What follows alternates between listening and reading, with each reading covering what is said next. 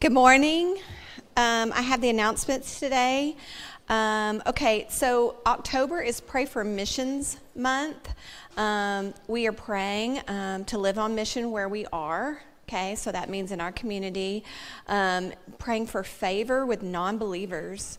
Pray for loving our neighbors, missionaries to go to the nations, confidence in God's word, victories in spiritual warfare, joy in the midst of suffering, and patience and perseverance. Pray that God will plant and multiply churches.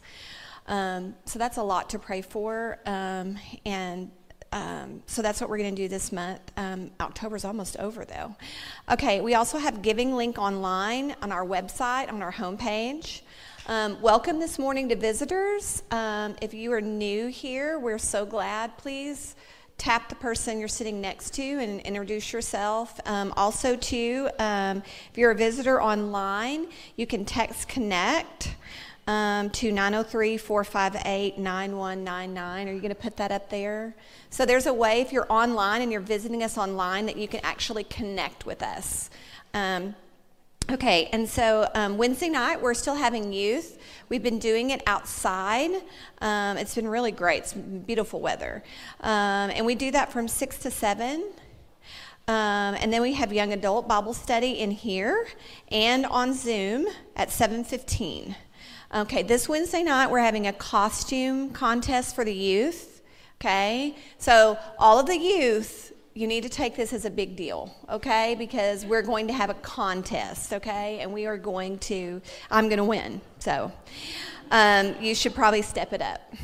Okay. We're thankful to have our young families in service with us. We know it's not easy. We just want you to know that we're glad to have your little ones with us, but we do have a place in the other building where they can hang out and play and kind of regulate. And then we have playground outside as well. Okay, and then we're having a YAM retreat that is not like sweet potatoes. It's young adult ministry, and a retreat on the 6th and 7th at Bowles.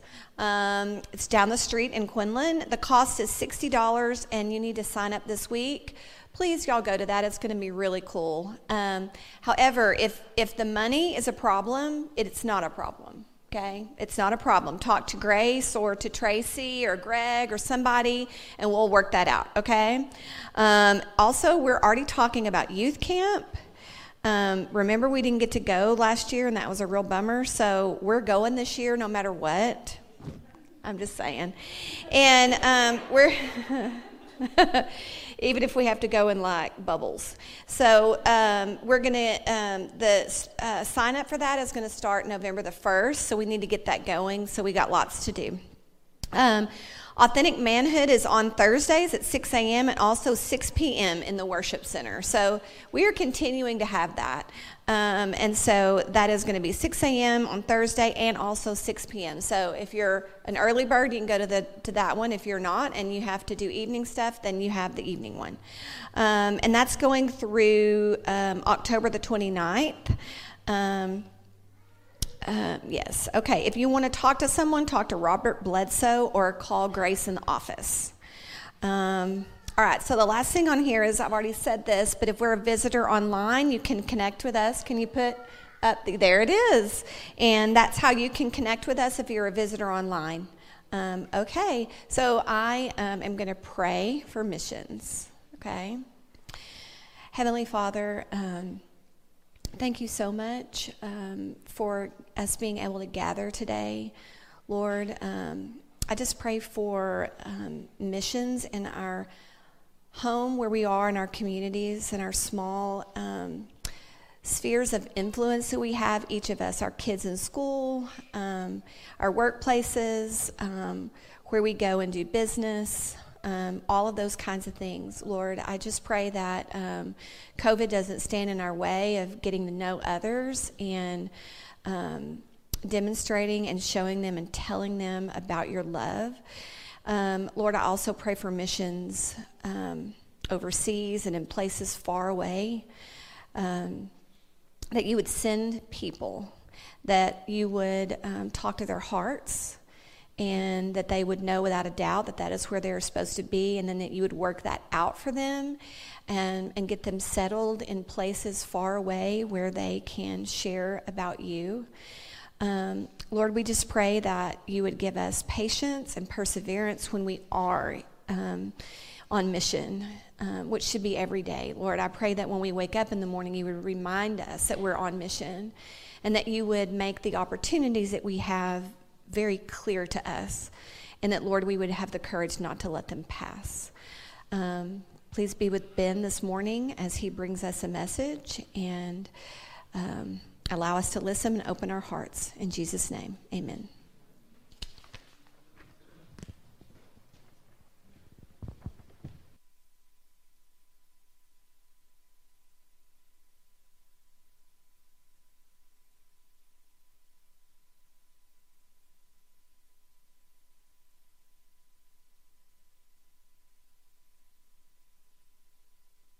On the bottom there. There you go. Thank you, Ginevra. Man, I'm glad y'all are here. Thank y'all for being here. We're glad, if you're visiting with us, to have you this morning. It's a strange time to look for a church. And looking for a church is hard anyway. So, compound that with the unusual season and circumstances. Just know that we are praying for you and cheering for you to find a church home where you can connect. And we also recognize that may not be here. And this may be your only deposit with us. This one visit this morning or this one visit online, and just hear it. Clarion message that we are cheering for you to find a church home. And there's some wonderful churches in our community. So if your visit with us this morning is like, this isn't quite it, then maybe I'd love to talk with you and maybe help you point you in the right direction of what you might be looking for. So I think the churches in our community are different. They kind of take on a unique personality and unique character, but hopefully all centering around a central message of a triune God, a risen Lord, the things that we share that make us Christians. So we can celebrate the variety of churches in our community and cheer for one another. So we pray for another church every Sunday morning. We're doing that this morning, and we're praying for Paul Blue and his family. He's the pastor at Family Fellowship. And we're also going to pray for a people group, the Lohan people of India, 9.4 million strong, 0.01% of which are Christian. We pray for an unreached, or largely unreached people group every Sunday. So we're going to continue our morning in prayer. So join me in prayer if you would. Lord, we are thankful for the opportunity to lift up another church this morning. Lord, we are cheering for the local church. We are cheering for the people of God in Greenville, that we can truly be a community that is enjoying you collectively, even in different buildings maybe this morning. That we are enjoying a shared Lord, a shared good news, a shared gospel, a Holy Spirit that is dwelling in these moments in this space and also dwelling in those moments in other spaces. Lord, we just pray that you would be great among local churches. We want to pray specifically for Family Fellowship this morning. We're thankful for the chance to lift up a church that's had a long time presence in our community. Pray for Paul Blue and his family. Lord, pray that he's blessed this morning as he has the opportunity to preach and to shepherd God's people. Lord, that he is, first of all, a man that is governed by and fueled by and directed by the work of worship in seeking you and seeking your face. Lord, we just pray that you would bless the ministry there at Family Fellowship, and we are thankful for the chance to lift them up this morning. Lord, these few minutes that we spend together too, we want to lift up a people group so burdened with even the notion of a group of people that large with the Christian voice and Christian message and the hope that we share being completely or largely absent. Lord, we ask you to work out salvation and gospel presence in a church, disciple-making church in and among this people group in India. Lord, we know that you know this people group. We know that you know people within this group, the number of hairs on their heads. You know every detail about their worries and their fears and their concerns. You know where they're looking for hope and meaning and identity and purpose and answers. And Lord, we ask you to give them dreams and visions and an ache to know and truly know their Creator, and that you'll couple that with people that can't stay here.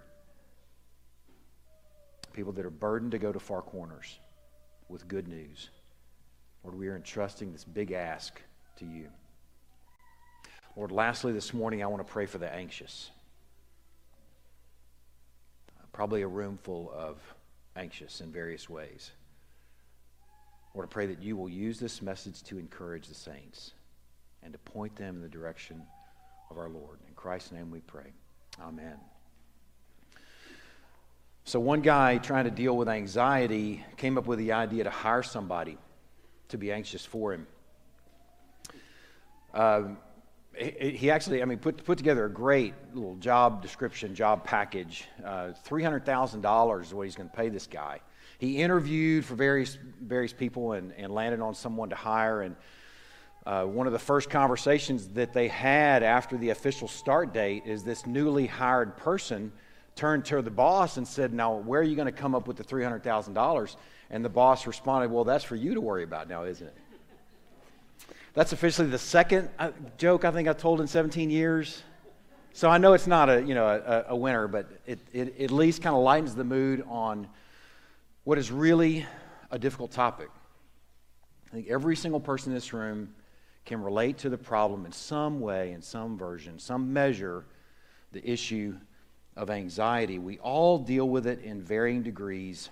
There's some that are so extreme that they can actually be called a disorder. And then on the other end, maybe just from time to time, just what we might call worry and anxiety just from day-to-day issues.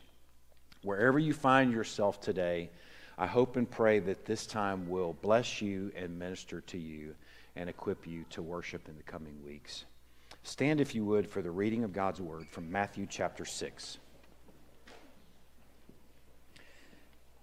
Therefore I tell you, do not be anxious about your life, what you will eat or what you will drink, nor about your body, what you will put on. Is not life more than food, and the body more than clothing?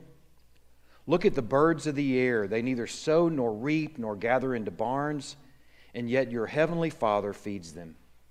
Are you not of more value than they? And which of you, by being anxious, can add a single hour to his span of life? And why are you anxious about clothing? Consider the lilies of the field, how they grow. They neither toil nor spin. Yet I tell you, even Solomon in all his glory was not arrayed like one of these. But if God so clothes the grass of the field, which today is alive and tomorrow is thrown into the oven, will he not much more clothe you, O you of little faith? Therefore do not be anxious, saying, what shall we eat, what shall we drink, or what shall we wear? For the Gentiles seek after these things, and your heavenly Father knows that you need them all. Seek first his kingdom, or seek first the kingdom of God and his righteousness, and all these things will be added to you. Therefore do not be anxious about tomorrow, for tomorrow will be anxious for itself. Sufficient for the day is its own trouble. Lord, speak to us from these wonderful words from the Mount 2,000 years ago. Giving this time to you, Lord. In Christ's name we pray. Amen. Y'all have a seat. I want to take a few minutes at the beginning of the sermon to acquaint you with the structure of this passage and a little bit of Greek mood. It might feel a little bit academic just for a minute, but I think it's going to help you appreciate how things stand out in a passage and might even help you learn how to read your own Bible as you're just reading from day to day in a devotional sense.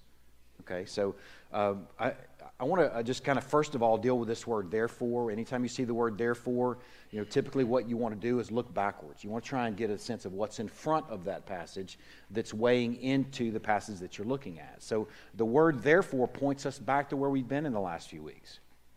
We've considered in many ways two ways of being in the world. Okay, with two types of treasure, one heavenly, one earthly. Two types of eyes. You remember the eye that's singular and generous, or the eye that's evil? Okay, those little contrasts there. Two ways of being in the world. One with, or the two types of treasure, two types of eyes, and the two types of masters. You remember we talked about last week, God and money. You can't have both and serve them both well. Followers of Christ, we've considered in these last few weeks, are to be singular. We're to be a singular and whole people seeking heavenly treasure with a generous, singular eye, with only one master, the proper master, capital M, our God and Father. In light of these things that we looked backwards to, this wonderful teaching, we have a paragraph here on anxiety that's full of treasure. But it also introduces two ways of being in the world. The way of the Gentiles that are governed by and fueled by anxiety, are the way of those who are following Christ that are not living by and governed by and fueled by anxiety. Let me acquaint you with some of these Greek moods. Go ahead and put that first slide up. It says Greek moods. Noah, good work. Okay. There's three different moods I'm going to introduce you to. The first is the imperative mood. You go ahead and put that first one up. The imperative mood is probably what you would think it would be. Somebody says to you, hey, I need you to accomplish this task, and it's imperative that you do this as soon as possible. You get the sense in that moment that there's a gravity to it. Okay, it's urgent. And you could, if you want to assign a word to it, you could assign the word must and put a little exclamation point after that. Good. Okay, it just kind of helps you visualize the imperative mood in Greek, and other languages have that as well. Okay, go ahead and hit me with the second one there. The second one there is a subjunctive mood. The subjunctive mood is less must and more should. Okay, you should do something. It has a softer tone to it in some ways, but it's still something that is sort of directive. Okay, the first thing, the imperative, is especially so. The second, the subjunctive, is a little softer. Okay, the third mood is the indicative mood. The indicative mood, if you wanted to assign a word to that, it would be the word is. Okay, it's just dealing with facts. Okay, somebody's just presenting a bunch of facts. That's sort of probably an indicative sense. They're not directing you to do anything. They're just giving you some information. Okay, so I want to just give you a little visual of what this might look like. Some of you have kids that are learning to drive. I have one that's just gone through that process in previous year or so, couple of years now. I don't want to undercut your vast experience in driving. Okay? But working through the sort of this driver training, and that's ongoing. Anytime you drive with a kid, even if he's 17 years old, this training continues, right? You know what that feels like, having probably been 17 or having a kid that age. So just imagine this little conversation going on in a car. The imperative sense would be, stop riding people's brakes, Daniel McGraw. Or stop riding people's bumpers. Stop late braking. Okay, you know those conversations. Stop late braking or stop riding people's bumper. Okay, that's an imperative sense. Okay, now where the indicatives would fit in are, brakes are really expensive, son. Okay, brakes are expensive. Car repairs after a collision are very expensive, and someone might brake faster than you can brake, and you could end up rear-ending them. Okay, another little factoid there, an indicative sense is you're not going to get there any sooner than if you backed off just about 10 feet. Okay, you're basically going to arrive at the same time. Okay, so the indicatives are the facts that are supporting this command. Okay, just imagine having the conversation. Some of us have the conversation, or I've heard it from our parents. This is just a command without any supporting indicatives. Okay, you have this feeling, well, why? Why shouldn't I ride their bumper? Why should I wait? Or why shouldn't I wait till the last second to brake? Okay, your parents or somebody or a boss has told you something to do, and you kind of have this sense of why. Well, the why are the indicatives. They help you understand why the imperative is important and should be followed. Okay? So I wanted you to kind of have the sense of those, and I want to take about 3 minutes and sort of draw out, it might take more than 3 minutes, draw out the indicatives and the imperatives and the subjunctives. There's a couple of subjunctives also in this passage. And it's going to sort of make these sort of points materialize for you before we even get into them. Okay, so let me show you the imperatives of the passage. Here's the first one. Do not be anxious about your life. You could also consider an imperative like a command. Okay, Jesus talks about commands even in the Sermon on the Mount and says, don't soften the commands as you teach these things. So this is a command. Do not be anxious about your life. That's the first imperative. And Noah, I asked you if you could bold those. Go ahead and go to the passage. Go back to the passage so you can visualize this. Do you have the ability to bold them or underline them? Okay. Or y'all can imagine this. And you might even do it in your own Bible. If you're one of those that writes in your Bible, maybe you could put a little thin underline under the imperatives. Okay, or the commands. There are 4 of them in this passage. Here's the first one. Do not be anxious about your life. Here's the second imperative. Look at the birds. It's a command. See, if you wouldn't know that just by reading it, right? Look at the birds. It's a command. Here's the next one. Consider the lilies. That's the third command. And here's the fourth command / imperative. Seek first the kingdom of God and his righteousness. Okay, if you have the ability to write in your Bible or make a little note there, those are the commands or the imperatives of the passage. Those are the musts. You could even change the tone of, you must not be anxious about your life. You must look at the birds. You must consider the lilies. You must seek first his kingdom and his righteousness. Okay, you get the sense and the mood there? Okay, there's 2 subjunctives in here. The subjunctives, remember, are a little softer than the musts, and they're more like the shoulds. Here are the subjunctives. The first one in verse 31. Do not be anxious about your life, what you'll eat or what you'll drink or what you'll wear. It's a restatement of the commandment or the imperative in the first verse, but it's softer, isn't it? It says you should. You should not be anxious about what you'll eat, drink, or wear. And here's the last subjunctive in verse 34. Do not be anxious about tomorrow. A restatement of the command from the very beginning. So you got 4 imperatives, 2 subjunctives, and each of them are supported by indicatives. Each of them are supported by really good reasons. The Lord gives us commands, but he gives us good reasons of why they make sense and why you should follow them. So here's some of those indicatives, starting with the first imperative. Do not be anxious about your life, and the indicatives take on sort of a sense of appeal. Here's the first one. Do not be anxious about your life. There's the imperative. Isn't life more than food, and the body more than clothing? Isn't a car about more than gasoline, if you want to kind of personalize this? And a house about more than paint? Doesn't it just make sense to not be anxious? Here's the second imperative. Look at the birds, and here's the indicative underneath it. They neither sow nor reap nor gather, yet your heavenly Father feeds them. Doesn't he? It's an appeal, and it's really beautiful. Here's the appeal. Are you not of more value than they? And which of you have added a single hour to your lifespan by being anxious? Breaks are expensive, son. You see the explanation there? It's beautiful. Our Lord gives commands, but he explains why they make sense. There's the third imperative there. Consider the lilies, how they grow. And here's the indicative. They neither toil nor spin, yet even Solomon was not arrayed like one of these.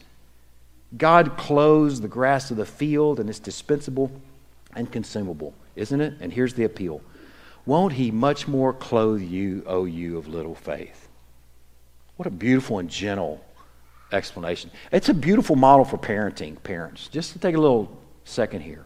Or for those who are in some sort of leadership role, to give some explanations of why you ask things of people. It helps for follow through. Okay, here's the subjunctive, that first subjunctive. Do not be anxious about what you'll wear or what you'll drink or what you'll wear in verse 31. And here's the indicative right after it. Gentiles or unbelievers are anxious about food, drink, or clothing. Your Father knows that you need them all. See the explanation? It's just tender and gentle and beautiful. And here's the last imperative. Seek first the kingdom of God and his righteousness, and here's the indicative underneath it. All these things will be added to you. There's the explanation. Here's the last subjunctive in verse 34. Do not be anxious about tomorrow, and here's the indicative and the appeal. For tomorrow will be anxious for itself.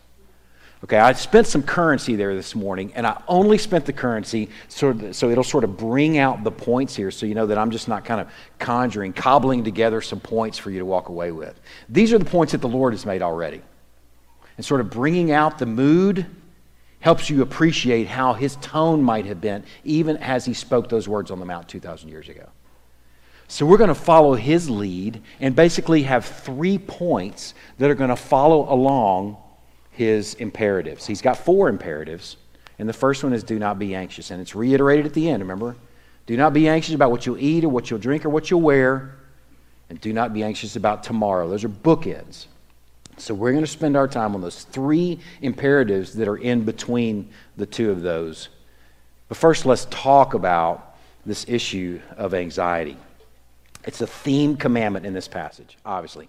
Do not be anxious. And it's reiterated in verses 25, or it's reiterated in verse 34, restated from what's stated in verse 25. It's a theme commandment. Do not be anxious about your life, imperative. Do not be anxious about tomorrow, subjunctive.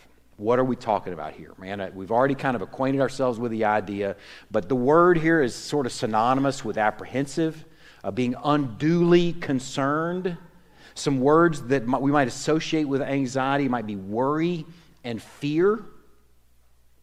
We're all experiencing some version of these things right now. Anxiety over money, over relationships, over health, over job, over house, foundations, paint, cracking ceilings, cracking walls, plumbing issues, car. Your car can cause you some anxiety. Your church can cause you anxiety, right? Everybody ever been in a church for any period of time? Even church can cause anxiety. Marriage can cause anxiety. Parenting, amen? Right, parents? Parenting can cause anxiety. Is anybody else ever anxious as a parent? Hopefully I'm connecting to some version of anxiety here. Being parented, right? Kids, can that cause some anxiety of being parented? Does school cause anxiety? Classes, teachers, assignments.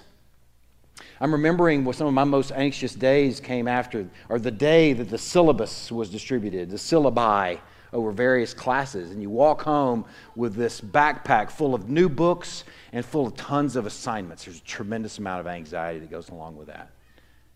There's some new anxieties that I've actually read in the news this week. There's something called election anxiety. Really, for real. Election anxiety. There's probably something that just hadn't been named yet, mask anxiety. Whether to wear it, when to wear it, why to wear it, why not to wear it. Who's wearing it, who's not, who's supposed to be wearing it. I get anxious about it. Man, those are real anxieties. COVID anxiety, am I going to get sick? Is it going to kill me? Those are real anxieties that all of us can relate to. There are anxieties in the Bible. Some of them you might think about these occasions where someone or a whole people group was anxious about something. The nation of Israel was anxious about food. They'd apparently been fed really well in Egypt with the leeks and the melons. And then when they're delivered from slavery to freedom, they're grumbling and complaining about not having any food. And they're pining for the leeks and the melons of Egypt. It sounds a lot like anxiety, a lot like worry. King Saul, I think, was a great example of a guy that was impatient and sought out a necromancer. Apparently, he was pretty anxious and unwilling to wait on the Lord. Some newer versions, some fresher versions in the New Testament might be Mary and Joseph when they lost their 12-year-old son and made a day's journey home and realized, oh my goodness, where's Jesus? And went back to the temple and found out, he's just sitting in there chilling out with the Pharisees and Sadducees, just teaching them. And it says they were anxious, searching. They said to him, we've been searching for you in great distress. Can you imagine having lost your 12-year-old for a day? Mary and Martha, the story of Mary and Martha should be something that might be something that comes to mind, where Mary said, complained to Jesus about, or Martha complained to Jesus about Mary, saying, she's not serving me, she's not serving with me and helping me serve everyone. And Jesus said to her, Martha, you are anxious and troubled about many things. Mary has chosen the good portion. We've got examples in our Bibles of people being anxious. We've got examples in this room of people being anxious. We know this thing called anxiety. And Jesus seems to be especially speaking to anxiety about stuff in this passage. The examples deal largely with stuff, food, drink, and clothing. But the reminder in verse 35 is nice because it brings it back full circle and sort of opens it up to tomorrow's troubles. Verse 34. Anxiety over tomorrow's troubles. That opens the space, doesn't it? It doesn't have to be just about food or drink or clothing, which we don't have to worry about like they did 2,000 years ago. But it opens that space to worrying about anything that you might be concerned about tomorrow. Seems like we could really consider all kinds of reasons for anxiety here, and that maybe the medicine he offers could help with them all. Man, that's really cool. So let's climb in and consider the medicine that he offers. But first, let's consider and enjoy that he just doesn't leave us with that first commandment by itself. If he did, do not be anxious. Okay? If that's all you had, do not be anxious. Is there anybody in this room that wouldn't be anxious at just having that? Okay, it's not like a switch that you can flip. If you read the little thing that I sent out, the little Prep for Sunday email that I send out on Thursdays, the one I sent out this week sent out an occasion, or I told the story of an occasion where I was so anxious and had no explanation on an airplane. It's not a switch that you can just flip on and, oh, okay, don't be anxious. All right, thank you, Jesus. Thanks for your help with that. Psh, I'll just turn it off. If that's all we had, man, we would be left in a lurch. He doesn't leave us alone with this one command, and he doesn't leave us with this command alone. He gives us some supporting commands that give us some really, really good medicine. So we're going to look at 3 of them in the next few minutes. The first one, to look at the birds in verse 26. I'm going to read this passage again just so it's fresh. Look at the birds of the air. They neither sow nor reap nor gather into barns, and yet your heavenly Father feeds them. Are you not of more value than they? Noah, go ahead and put up that first picture of a turtle dove. I have a few pictures to share with you over the course of this message that hopefully will be some nice visuals, but this is a turtle dove. It's familiar. It's very familiar to folks that live in Texas, I think, around Labor Day. Dove are very beautiful and tasty, right? But I want to just take a moment to sort of climb into his context and maybe consider the birds that he's talking about. And turtle doves are a good, strong possibility. It was a very common bird in ancient Israel. There were 2 of them likely sacrificed at Jesus' dedication as a baby. Okay, you know, the poorer you were, that was often a couple turtle doves or a couple pigeons was the offering that you gave. Whenever he sent his disciples out in chapter 10, he told them, he said, I want you to go out like sheep among wolves, be wise as serpents and gentle as doves. Okay, so it's probably a common reference. Matthew, when he's describing where the Holy Spirit descended on Christ in his baptism, said he descended like a dove. So it's probably a very familiar bird that is a very strong possibility of what he's talking about. Possibly he's speaking about this next bird. Noah, go ahead and put this up. This is a sparrow. Okay, it's just the ancient, they had these birds 2,000 years ago in Israel, and they probably have some now. It's just a little common sparrow. They're referenced in Matthew chapter 10, verse 28. Just listen to this passage. You may jot this down. It's not really essential that you look at it. Just listen. Do not fear those who will kill the body, but cannot kill the soul. Rather fear him who can destroy both soul and body in hell. Are not 2 sparrows sold for a penny, and not one of them will fall to the ground apart from your Father? But even the hairs of your head are all numbered. Fear not, therefore, you are of more value than many sparrows. This is possibly the bird that likely the bird he's talking about. These birds are described, first of all, as having no commercial value. Okay, 2 for a penny is a pretty good deal, right? I mean, if you've ever, held a bird this small, you realize for a nutritional sense, there's probably not a whole lot to it. Maybe for a pet or something that might be kind of cool, but I don't even know how that would work. 2 for a penny. No commercial value, no sentimental value. Okay, the sparrow is not like something that we're going to put on a banner. It's not something you're going to put on a billboard as, man, come hang out with the sparrows. It's not something that's a real draw. There's not a lot of sentimental connection to sparrows. I found that they were described as colorless. Isn't that a bummer? I mean, he's beige. Like he's got the little yellow dot. I mean, if he knew he was called colorless, I have a color. It's like when somebody says, I need to get in a shape. And well, round is a shape. Right? I mean, that's a color. If it's kind of a bummer that he's described as colorless. He has no sentimental value. He has no commercial value. And he's apparently colorless. He's unimportant to all but our Father. Man, let that hit you for a moment, however much you deal with anxiety.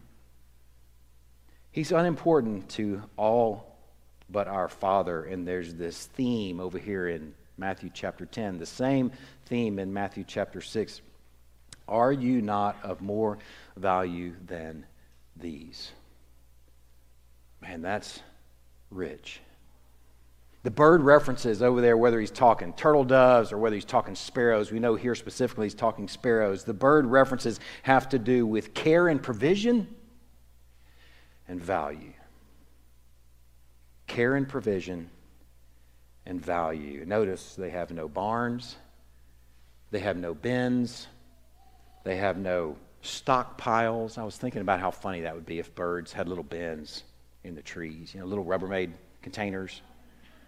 It'd be ugly, first of all, unless they were camouflage, leaf colored. But if they had like a little bin and they'd gather and they'd drop their worm in there or their seeds, they don't have any of that stuff. We know that's ridiculous. No barns, no bins, no stockpiles. They truly live hand to mouth. If a bird could pray, their prayer would sound something like this. Give us this day our daily seed. Give us this day our daily worm. Man, isn't that cool? Look at the birds. God the Son is pointing his followers to what he created to see and learn and be encouraged by the regular, seasonal, and daily provision for something as simple and as easily forgotten as a bird. We could all do with some bird watching. Go ahead and put that next slide up, Noah. We have a bird in our neighborhood, a bird that's visited us from time to time in our backyard. We call Scarface, the cardinal. Do we have actually go back to the cardinal. Yes, right there. There's a couple cardinals. That's a male and female. We had a male cardinal visiting in our yard. We thought they were migratory. Cardinals are not migratory. We thought they were migratory because we only saw them certain times a year. But since then, we've gotten cats, so we don't see them anymore. I don't know what could have possibly happened to them. There's a pile of red leaves in the back.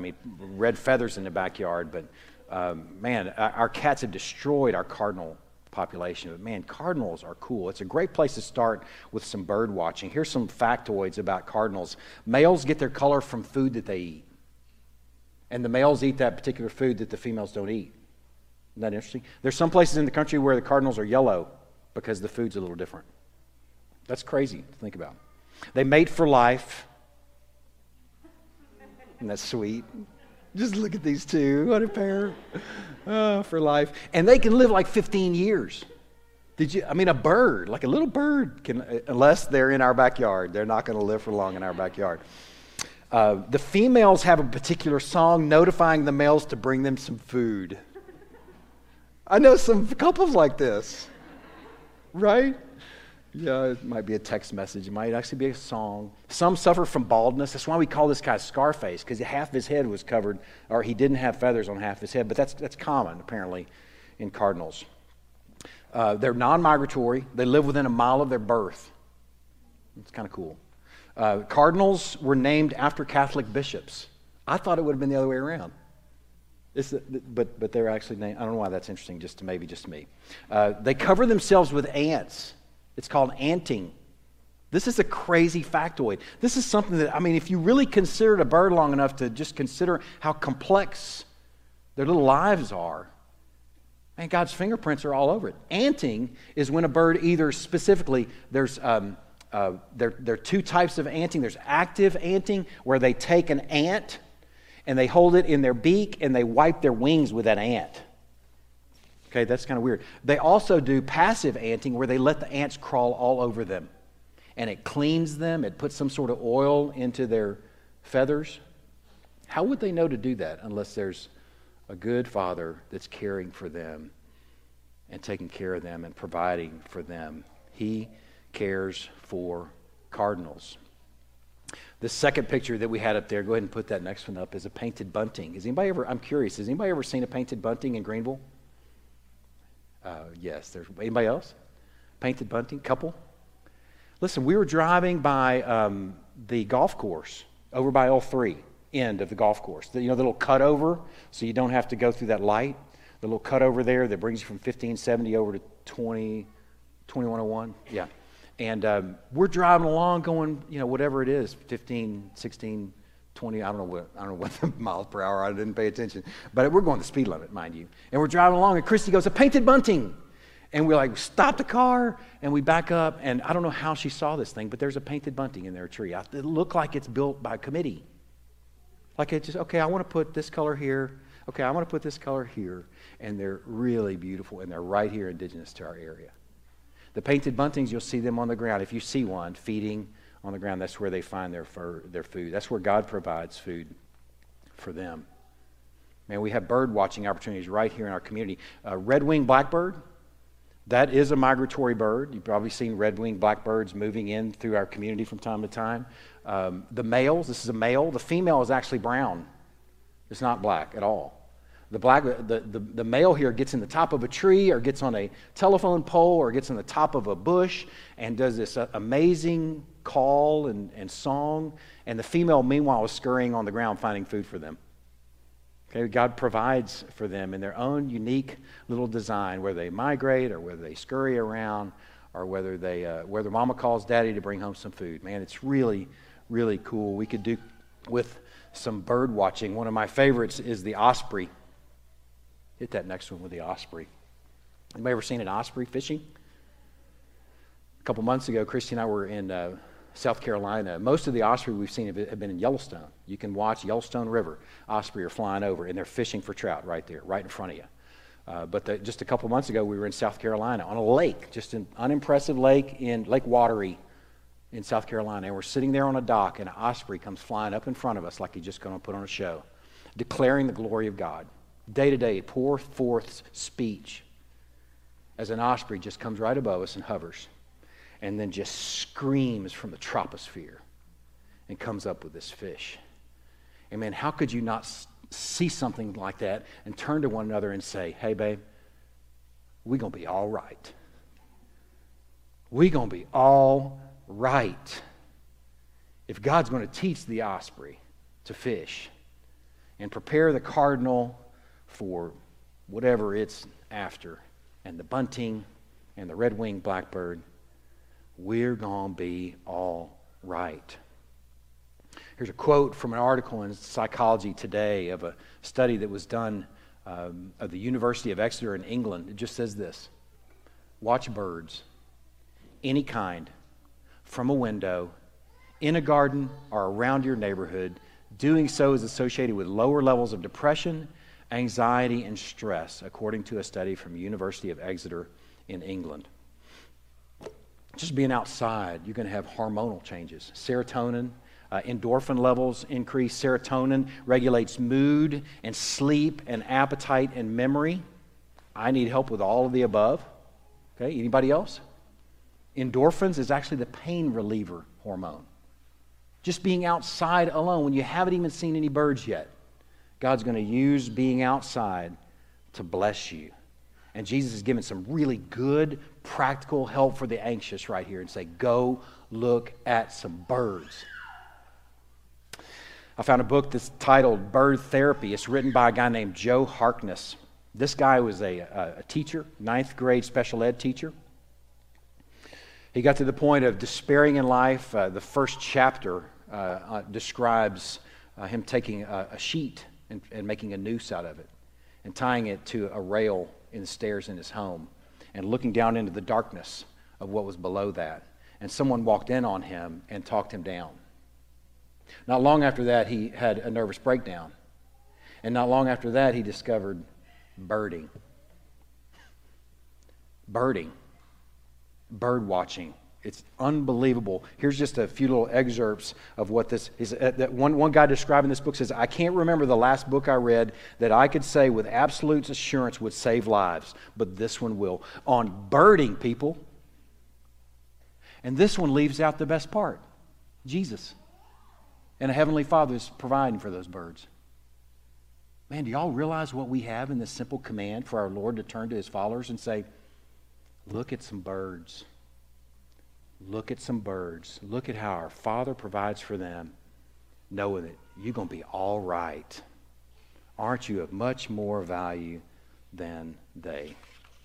Man, followers of Christ have the chance to go beyond the bird to the Father that cares for and provides for colorless birds. Are you not of much more value than they? The song that was playing in my head this weekend is His eye is on the sparrow. I'd sing it if I could sing worth anything. And I know He watches me. Amen. Man. He doesn't leave us with just that command either. He gives us the next one. Consider the lilies. I'll read those verses again just so they're fresh in verses 28 through 30. Starting at verse 38 so you can kind of get some context. And why are you anxious about clothing? Consider the lilies of the field, how they grow. They neither toil nor spin. Yet I tell you, even Solomon in all his glory was not arrayed like one of these. But if God so clothes the grass of the field, which today is alive, and tomorrow is thrown into the oven, will He not much more clothe you, O you of little faith? Man, what a sweet Lord to give us something so practical, something so simple. The word consider in the original language means ogle. I like that word better. Ogle. Ogle the lilies. He may have been speaking of there's a particular lily that's called the Madonna lily. The Madonna lily was common to that area 2,000 years ago. It was a wildflower that's even still found today in the high valleys of the upper western Galilee and Mount Hermon. It blooms in the month of May. It forms 3 to 10 large snow white blossoms that are grouped along the top of a stem 2 to 4 feet tall. They remain open all day, and then at night their heavy, sweet scent increases in the darkness. Man, it's even better than ogling. It might even be smelling. The present-day Easter lily originated from this wild species. He may have been referring to the Madonna lily. He may have been referring to this next one as the windflower. Go ahead, Noah. There's the windflower. Possibly the next one, the mountain tulip. Or the next one, the turban buttercup. Or the next one, the corn poppy. Or the next one, the sword lily. Or possibly the dog chamomile. All so beautifully clothed. Man, what might this do to us if we just stopped to consider and ogle the lilies? He referenced how Solomon was clothed in splendor and glory. The Queen of Sheba visited Solomon. 1 Kings chapter 10 is the account. She was so shocked at his glory and his splendor that she couldn't help but worship. The passage, it says that she said, "Blessed be the Lord your God who has delighted in you. How happy must your people be," is what she said.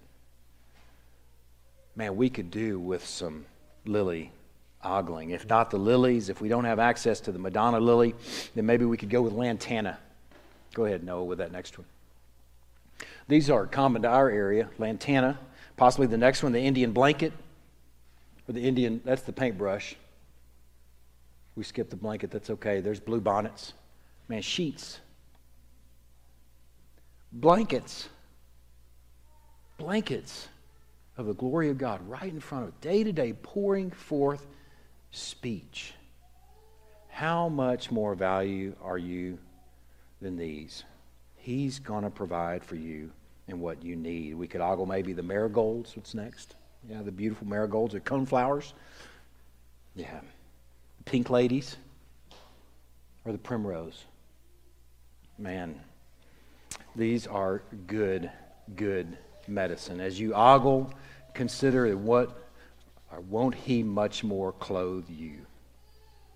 Take your eyes, people of God, off the worries of tomorrow and what tomorrow might hold for long enough to step into the woods or up to the window or on the porch to watch and listen. He feeds colorless birds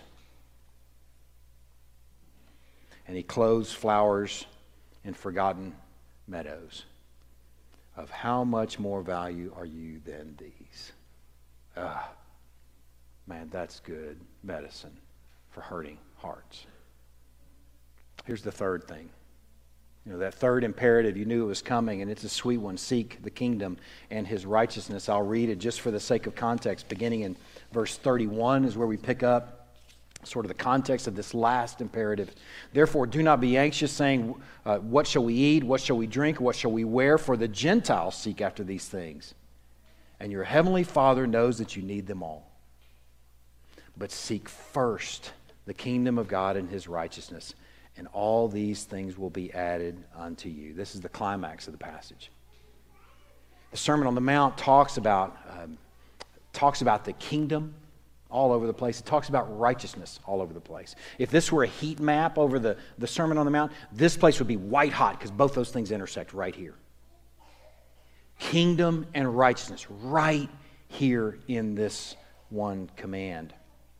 He says, seek first his kingdom. That first is not chronological.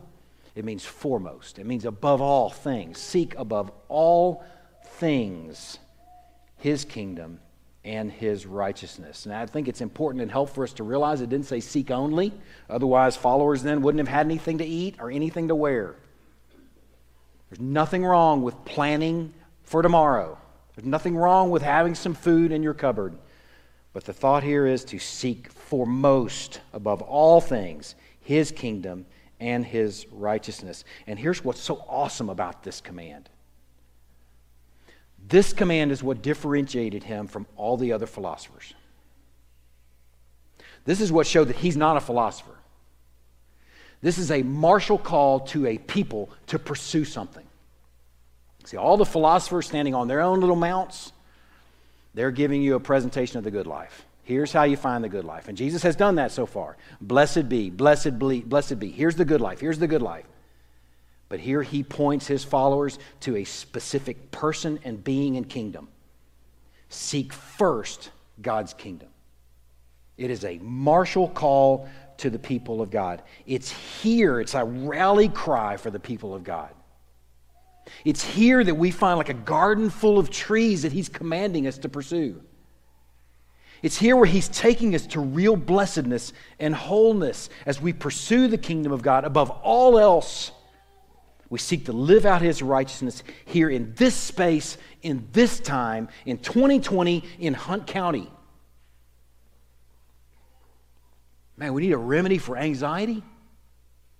Seek first his kingdom above all things, right here, right now, in this anxious soup called 2020, right? Man, you might be saying, well, that sounds great. How do I go about doing that? Let me just offer this to you. First of all, you're doing it right now. You're doing it right now, right here, or being online and taking and eating. Standing with him through this frail, feeble preaching moment. Or I should say, frail preacher in this profound moment. God is taking all of us to a mount where Jesus spoke 2,000 years ago to give us living help, living word. You're seeking his kingdom right now, foremost above all things, in this moment. When we sing here in a moment, you're seeking first his kingdom above all things. Man, you're doing it. Let me help you with some other ways to go about it. You can look across the page there in Matthew chapter 6, earlier in chapter 5 in the Sermon on the Mount, which is about how to be the people of God in this context, how to seek His kingdom and His righteousness. Here's a great place to start, apart from, in addition to being here. If your brother has something against you, leave your gift at the altar and go and be reconciled to your brother. How can we seek first His kingdom and His righteousness? Well, we can do actually what He says in the Sermon on the Mount. If your brother has something against you, you actively seek him or her out and you reconcile. That's seeking first His kingdom and His righteousness. Here's another one. If you look on another woman with lust, you take whatever measure necessary to stop. Seek first His kingdom and His righteousness. Let's go right there. It's right there in the Sermon on the Mount. One way after another. Seeking first His kingdom and His righteousness may mean for you sticking it out in an excruciating marriage. Sticking it out with an excruciating person because of what he counts marriage to mean. Okay? It's just coming right from the Sermon on the Mount. You can resist the one, or you can not resist. You can cease to resist the one who is evil. That's another way. You can let someone have your tunic along with your cloak. You can walk an extra mile for one who's conscripted you to walk one. You want some real practical ways that we can walk this out? You can love your enemies. Seeking first His kingdom and His righteousness, I'm going to decide to love my enemies. Whatever I feel like. I'm going to decide to love my enemies because my Lord has commanded me to. And that's what He's done for me in Christ. He's loved His enemies and He's made them friends and family. Seeking first His kingdom and His righteousness, you can pray for those who persecute you. You can give to the needy. You can pray in your closet and not make a big deal out of it. You can fast with your eyes bright and your faces washed. You can lay up treasures in heaven. You can serve God, not money. Folks, we have a garden full of trees to enjoy here. And that's seeking first His kingdom and His righteousness. This is the good life. And it's good medicine for anxious hearts. Look at the birds, ogle the lilies, and seek foremost His kingdom and His righteousness. Let me pray. Lord, we are thankful for good practical help. Lord, in these commands of seeking the kingdom and righteousness, Lord, and these commands to ogle the lilies and to look at the birds, Lord, please keep us from doing any of these things apart from You, apart from, first and foremost, the pursuit of Christ.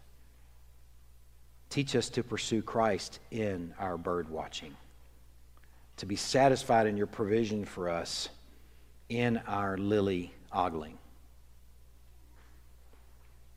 Lord, calm anxious hearts with this good medicine. I'm praying these things in Christ's precious name. Amen. You can go ahead and grab your supper elements there. I think I saw Greg Fields with a tray. He's passing out. If you haven't gotten that yet, if you missed that on the way in.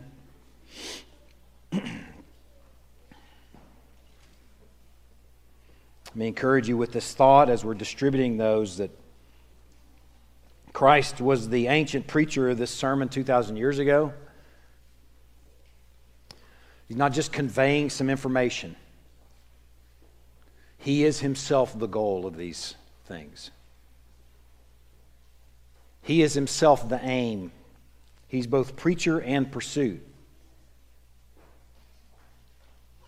He is our hope in anxious days. He is our hope in anxious days. He is where we'll land as we consider God's provision for birds. Man, because hasn't He provided food for us? Man, good food. Eternal food. The righteous food He's given us to enjoy in the supper week by week. Man, hopefully today we can incorporate, too, the enjoyment of some birds and provision there, the enjoyment of some clothing with lilies and all manner of flowers, enjoying how he has provided food for us, like he provided for the people of God in the Exodus, like he provided food for freshly restored Peter on the seashore, like he provided for his followers on the night of his arrest. He is about providing for his people. So let's go ahead and take and eat in faith, enjoying his provision.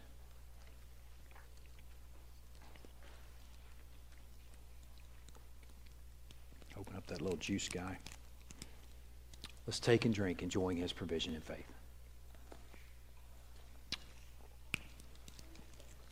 Let me pray. Lord, we are thankful for your ample provision in the person and work of Christ. You are such a good Father. We enjoy you. We worship you. In Christ's name we pray. Amen. Y'all stand and let's continue in song. I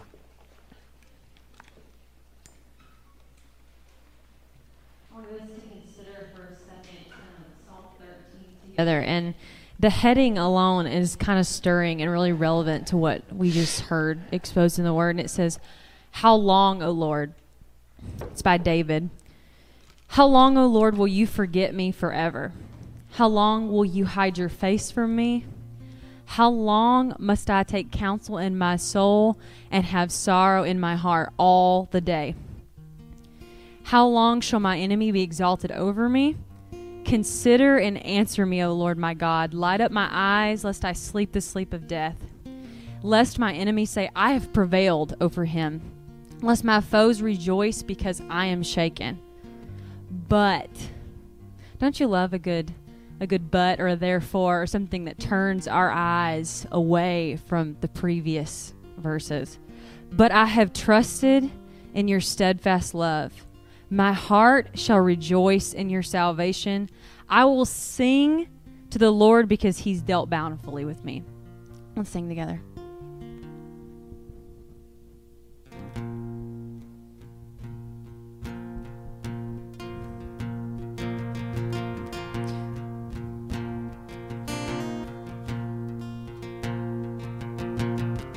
Our God, a firm foundation, a rock, the only solid ground.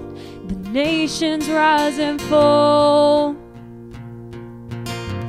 Kingdoms once strong, now shaken. We trust forever in your name, the name of Jesus.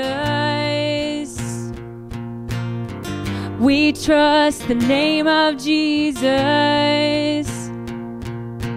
You are the only King forever. Almighty God, we lift you higher. You are the only King forever, forevermore. You are victorious, unmatched.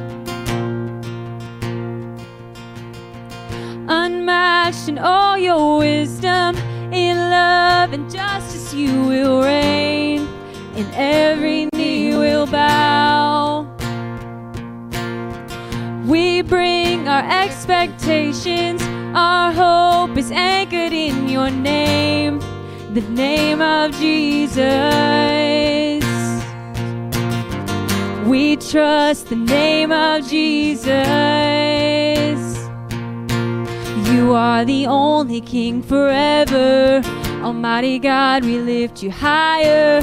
You are the only King forever, forevermore. You are victorious, you are the only King forever. Almighty God, we lift you higher. You are the only King forever, forevermore. You are victorious.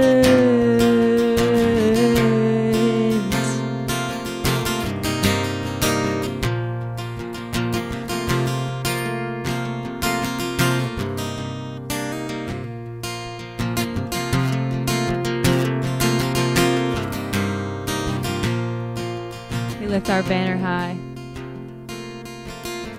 We lift our banner high. We lift the name of Jesus. From age to age you reign. Your kingdom has no end. We lift our banner high. We lift the name of Jesus. From age to age you reign. Your kingdom has no end. We lift our banner high. We lift the name of Jesus. From age to age you reign. Your kingdom has no end. We lift our banner high. We lift the name of Jesus. From age to age you reign. Your kingdom has no end. You are the only King forever. Almighty God, we lift you higher. You are the only King forever, forevermore. You are victorious. You are the only King forever. Almighty God, we lift you higher. You are the only King forever, forevermore. You are victorious. We're going to sing that bridge again. In Scripture, when they talk about banners, that's like a refuge. It's something that we hold up to protect us. And so this bridge is talking about us lifting Jesus as our protection and our provision. So let's sing that together again. We lift our banner high. We lift our banner high. We lift the name of Jesus. From age to age you reign. Your kingdom has no end. We lift our banner high. We lift the name of Jesus. From age to age you reign. Your kingdom has no end. We lift our banner high. We lift the name of Jesus. From age to age you reign. Your kingdom has no end. You are the only. We lift the name of Jesus. From age to age you reign. Your kingdom has no end. You are the only King forever. Almighty God, we lift you higher. You are the only King forever, forevermore.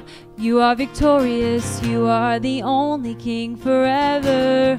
Almighty God, we lift you higher. You are the only King forever, forevermore. You are victorious.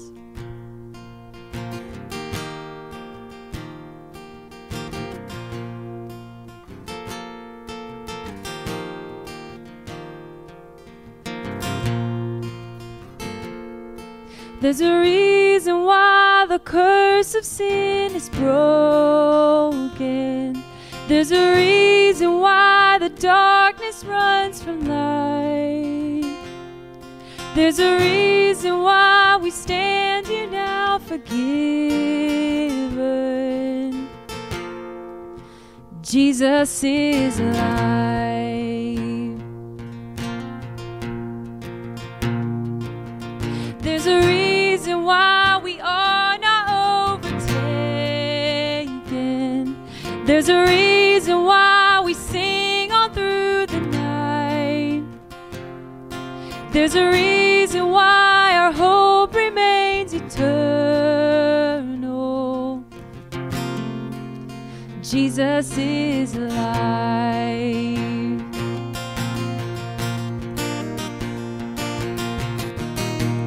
Praise the King, He is risen.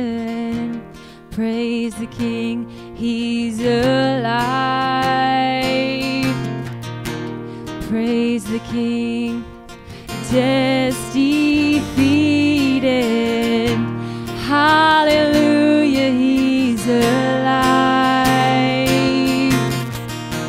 Hallelujah, He's alive. It's a reason why our hearts can be courageous. There's a reason why the dead are made alive. There's a reason why we share His resurrection.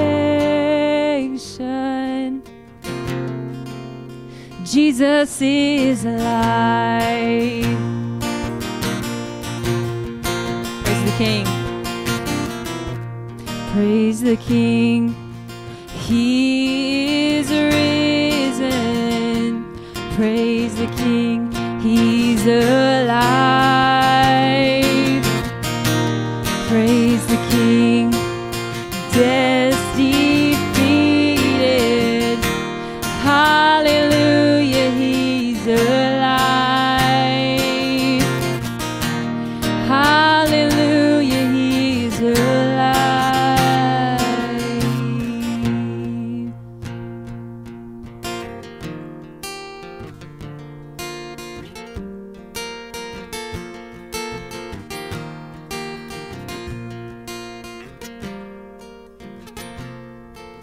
The grave could not ignore it.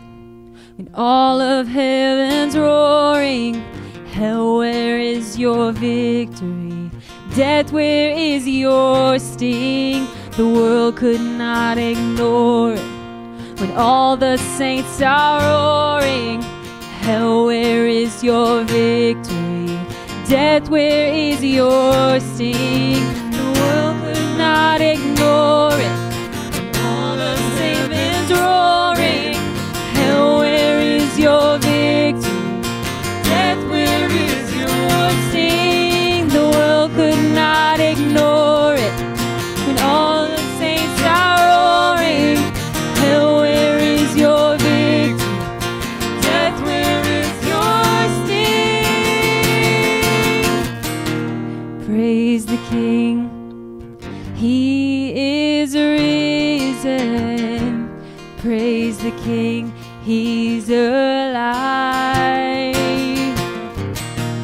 Praise the King, death's defeated. Hallelujah, He's alive. Hallelujah, He's alive.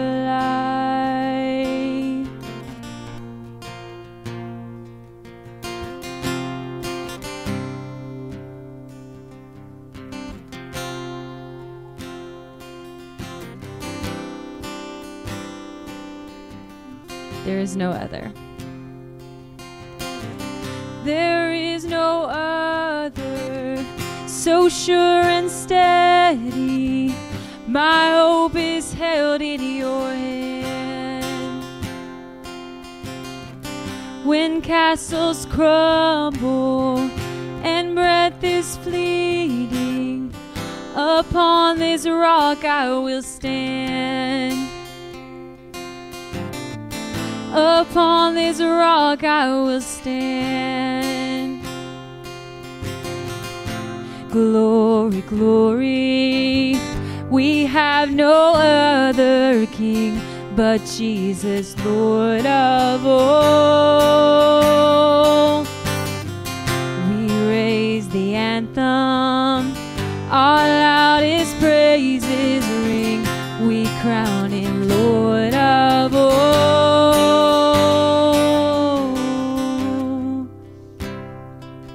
Kindly rule.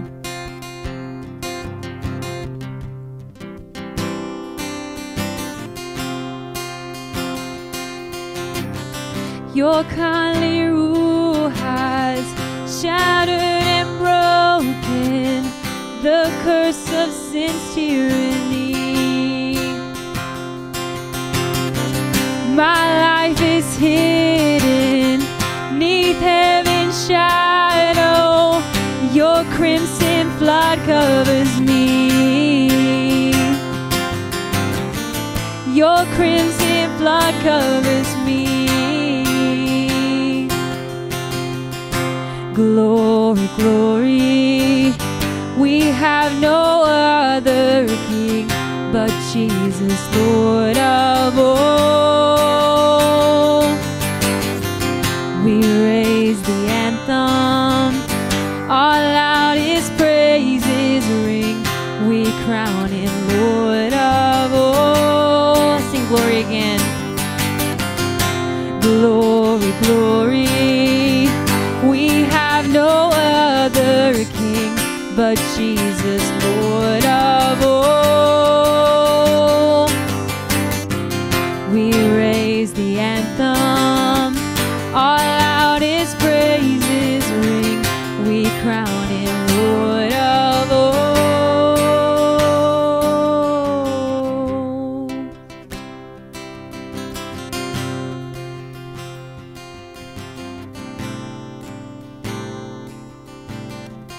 all my sorrows. In all my sorrows, Jesus is better. Make my heart believe. In every victory, Jesus is better. Make my heart believe. Than any comfort, Jesus is better. Make my heart believe. More than all riches, Jesus is better. Make my heart believe. Yeah, our souls declaring Jesus is better. Make my heart believe. A song eternal, Jesus is better. Make my heart believe. Glory, glory, we have no other King but Jesus, Lord of all. We raise the anthem, our loudest praises ring. We crown him Lord of all. Glory, glory, we have no other King but Jesus, Lord of all. We raise the anthem, our loudest praises ring. We crown him Lord of all. We crown him Lord of all. Let's pray together. God, we're just so thankful, Lord, that you're better. God, that you give us things to just draw our eyes back to you. God, we, as a family, as a church body, just commit ourselves to you, Lord, and we just affirm together, Lord, that you're enough, that you are stronger than the things that we may come up against, even this week, even in this moment, Lord. And God, I just pray that your Holy Spirit would enable us to just to consider the birds and to consider the lilies, and to really find rest in you, Lord. We love you. We ask these things in your precious and your holy and your loving name. Amen. Y'all have a seat just for a moment. I want to maybe just consider this, encourage you with this thought. I was kind of in my notes. I had these three things, considering the lilies and looking at the birds and seeking first the kingdom as medicine. That's kind of what I had in my notes there. I may not have used that word in the sermon, but I really don't want you to think of it as medicine, because God isn't our life coach. Okay, he's not here to just make life better for you. Okay, you're not the center of this whole thing. Okay, I think maybe kind of reorienting that. I don't want to say that in a way that makes you feel silly or less valued. That's the point. You are valued. But I want you to consider maybe doing these things because that's who you are. And you find that lessons, medicine, because medicine implies there's a point where you stop doing that. When you feel better, you stop taking that medicine. Think about it more like a diet. Well, this is what the people of God do. We consider lilies. We look at birds. We seek first his kingdom. And it's in that place we find this blessed wholeness, this shalom that ancient Israel talked about, that current Israel would talk about as well. Shalom, peace, wholeness.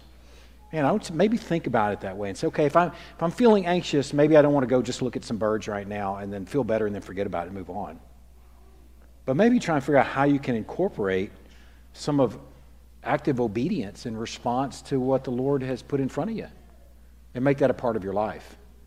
There's some things that I think you could do here that you can pursue Christ in doing some of these things. If Christ is separate from it, it's going to fail. But if you're pursuing Christ and considering lilies and looking at birds and it's seeking first the kingdom, then you're going to find some real wholeness and blessing and peace there. That should be good news to us. Nobody's ever fixed. Y'all know that, right? You don't ever get fixed. You know, if anybody got the impression this morning that here's some medicine to get us fixed, nobody's ever fixed. We're gardens that are tended to. That's what we are. We're sheep that need to be tended to. So that kind of gives you a different perspective. You play the long game. Play the long game. Pursue Christ in the long game as disciples and followers of Christ as an identity of who you are. That might change the tone and tenor this morning. Hopefully that came out, but if not, I want to make sure that I reinforce that. Kids in here, man, y'all did a good job. Especially the little bitty ones. Parents that had to manage this for the last little while. You did a really good job. I want you to know, we're cheering for you. We are working at getting our children's ministry up and running. We want to do that well. We want to do that intentionally, deliberately, carefully, in a way that will bless everyone. So just know that is a serious priority for us right now. And if you've got little bitties in here with you and you're like, man, or if you were watching online this morning, you're like, man, I would love to be there, but I have these little bitties that I just cannot imagine containing for a little while. Man, we totally get it. Ours are grown, but I remember watching Christy, wrangle kids. I watched her. She's kind of on her own because I was up here, at least for a good part of that with Daniel. So Daniel was a little bitty when I was doing this. So we can remember that. There are other folks that have children that they can understand what's going on here. You're not forgotten. Please don't forget. Please don't feel like you're forgotten. You are a super high priority. But the little bitties, man, y'all did a great job. Noah, you did a good job with the slides. You really did, man. That was a little complicated this morning, and I appreciate that. I hope it was helpful, for y'all to kind of see some stuff. But Noah was the man behind the button back there, and he got it all done. With short notice, too. He did it on a short cue this morning. I appreciate that. Michael and Kate, y'all come up. Michael and Kate are not a pair. They're not a couple. Michael's actually with Grace right there. They're a couple. And Kate, these are two young adults that I want to introduce to you. I want to just kind of let you know these two have walked through the process of membership. They went through a class that's called Starting Points. Starting Points typically takes place over the course of 4 weeks. And in this case, just as kind of a product of the season and having a kind of a queue of folks that were like, man, we're ready to join. Like, we know a lot about the church already. We had a sort of an abbreviated version of that. We still went through the process that we typically go through with people wanting to member. And these two have gone through that process and have said, man, we want to member here at Crosspoint Fellowship. They've done their blood work and their physical fitness test, and they've passed. So it's, really awesome. So congratulations. Yeah. No. Yeah, y'all, if you missed that, he did a little boat up there. So I want you to see Michael Stiles and Kate Kincaid, and I want you to make a point to get to know them. I know it's strange right now. Meeting will be kind of weird, but you can still meet one another, and you can still talk to one another, and you can still get together for some food or fellowship or a cup of coffee or something. I'd like for you to get to know this couple, or these two people, not a couple. These two people. It's hard. It's weird. These two people, these two individuals. To get you to know these two individual people. And they're really both delightful in different ways. And, right? You are. Yeah, you really are. Yeah. Yeah. So I want to get you. This is the most awkward presentation of a new member that's maybe ever happened in 17 years. So we're going to kind of land the plane there. And I'll let y'all have a seat now. So this awkwardness will end. Ellie, come on up. And our elders. Where's Ellie? Oh, Ellie's still over there. Greg and Morris, y'all come up. Ellie Field is going to be leaving us. Oh, Drew, come on up. Ellie's, I know, right? Boo. Boo, this is not good news. But Ellie's leaving us for a good reason. She's not just like, I'm out of here, I'm tired of this place. She's actually going to Tennessee, and she's going to be part of a ministry there. It's called Community Servants. It's going to be, and I'll read to you sort of a little, sort of the details. It started as an outreach mission of Smyrna Baptist Assembly. It's an on-campus interns running a school program assisting in teaching adult education classes. They keep the property clean and running, and they help lead teams and do lots of other things. The on-campus interns, which is what Ellie will be doing, also get a chance to be part of the missionary training program, and they're going to be expected to be missional. which if you know Ellie at all, you already know that that's who she is. She's very much about knowing people and befriending people in the name of Christ with a goal and hope that this person will come to know the Lord. She's been that way since she's moved into an apartment complex over here. They've been very missional in getting to know their neighbors, and this is just going to be something that's just going to continue. It's kind of cool when you see somebody going into a ministry of something that they're already doing, and that's true of Ellie. So she's going to be connecting to families, having a goal of having meaningful presence in their lives with the ultimate goal of making disciples of Christ. She's going to be part of her uncle's church. Tracy's brother is the pastor of this church, Life Point in Riverdale. His name is Kyle. So we're going to pray for Ellie. We're sending her off today. And so let's go ahead and stand, and we're going to pray together. And while we're standing, after we close in prayer, I'll lead our benediction and we'll depart. But for now, let's send off and pray for Ellie. Lord, we want to just ask you to bless Ellie in this next chapter, Lord. Guide her, govern her, sustain her with worship. Lord, we pray that she'll walk by faith and not by sight. I pray that her enjoyment of Christ will be something that will spill over into her neighbors and her friends as this intern in this intern role. We pray that she'll get to know folks within this community that she's engaging. Lord, we pray that folks will come to know the Lord through this ministry that Ellie will be about. We are entrusting her to you, asking, Lord, to protect her and to use her and bring her, sublimate her into your presence through this entire journey. We pray also for her family and for this church family in doing without this young lady, at least physically, that she'll be a tremendous blessing to Kyle's church and Kyle's family there in Tennessee. We're entrusting her to you. In Christ's name we pray. Amen. Y'all stay standing for a minute, and let me find my Bible. Yeah. I don't know this benediction by heart. You know, someone, you can go sit, I guess. Y'all go over. Everybody sit. Thank you. This is the awkward ending of the morning. Can't get any more awkward. One of our folks that were working through the Starting Points class asked why we hold our hands out on a benediction. It was a good question. And I think, Greg did it for the first time. Greg Fields was preaching, and he did it, and I was like, I like that. So I just kept doing it. So it's not like any sort of special holy thing happens, like electrifying moment or anything, but I think it is a posture of receiving a blessing from the Lord. So, the thought of our physical posture being connected to our heart makes a lot of sense. You separate physical from spiritual, you're missing out on something. That's why you can actually step into woods and look at real birds and be blessed in a real spiritual way, because it's all connected.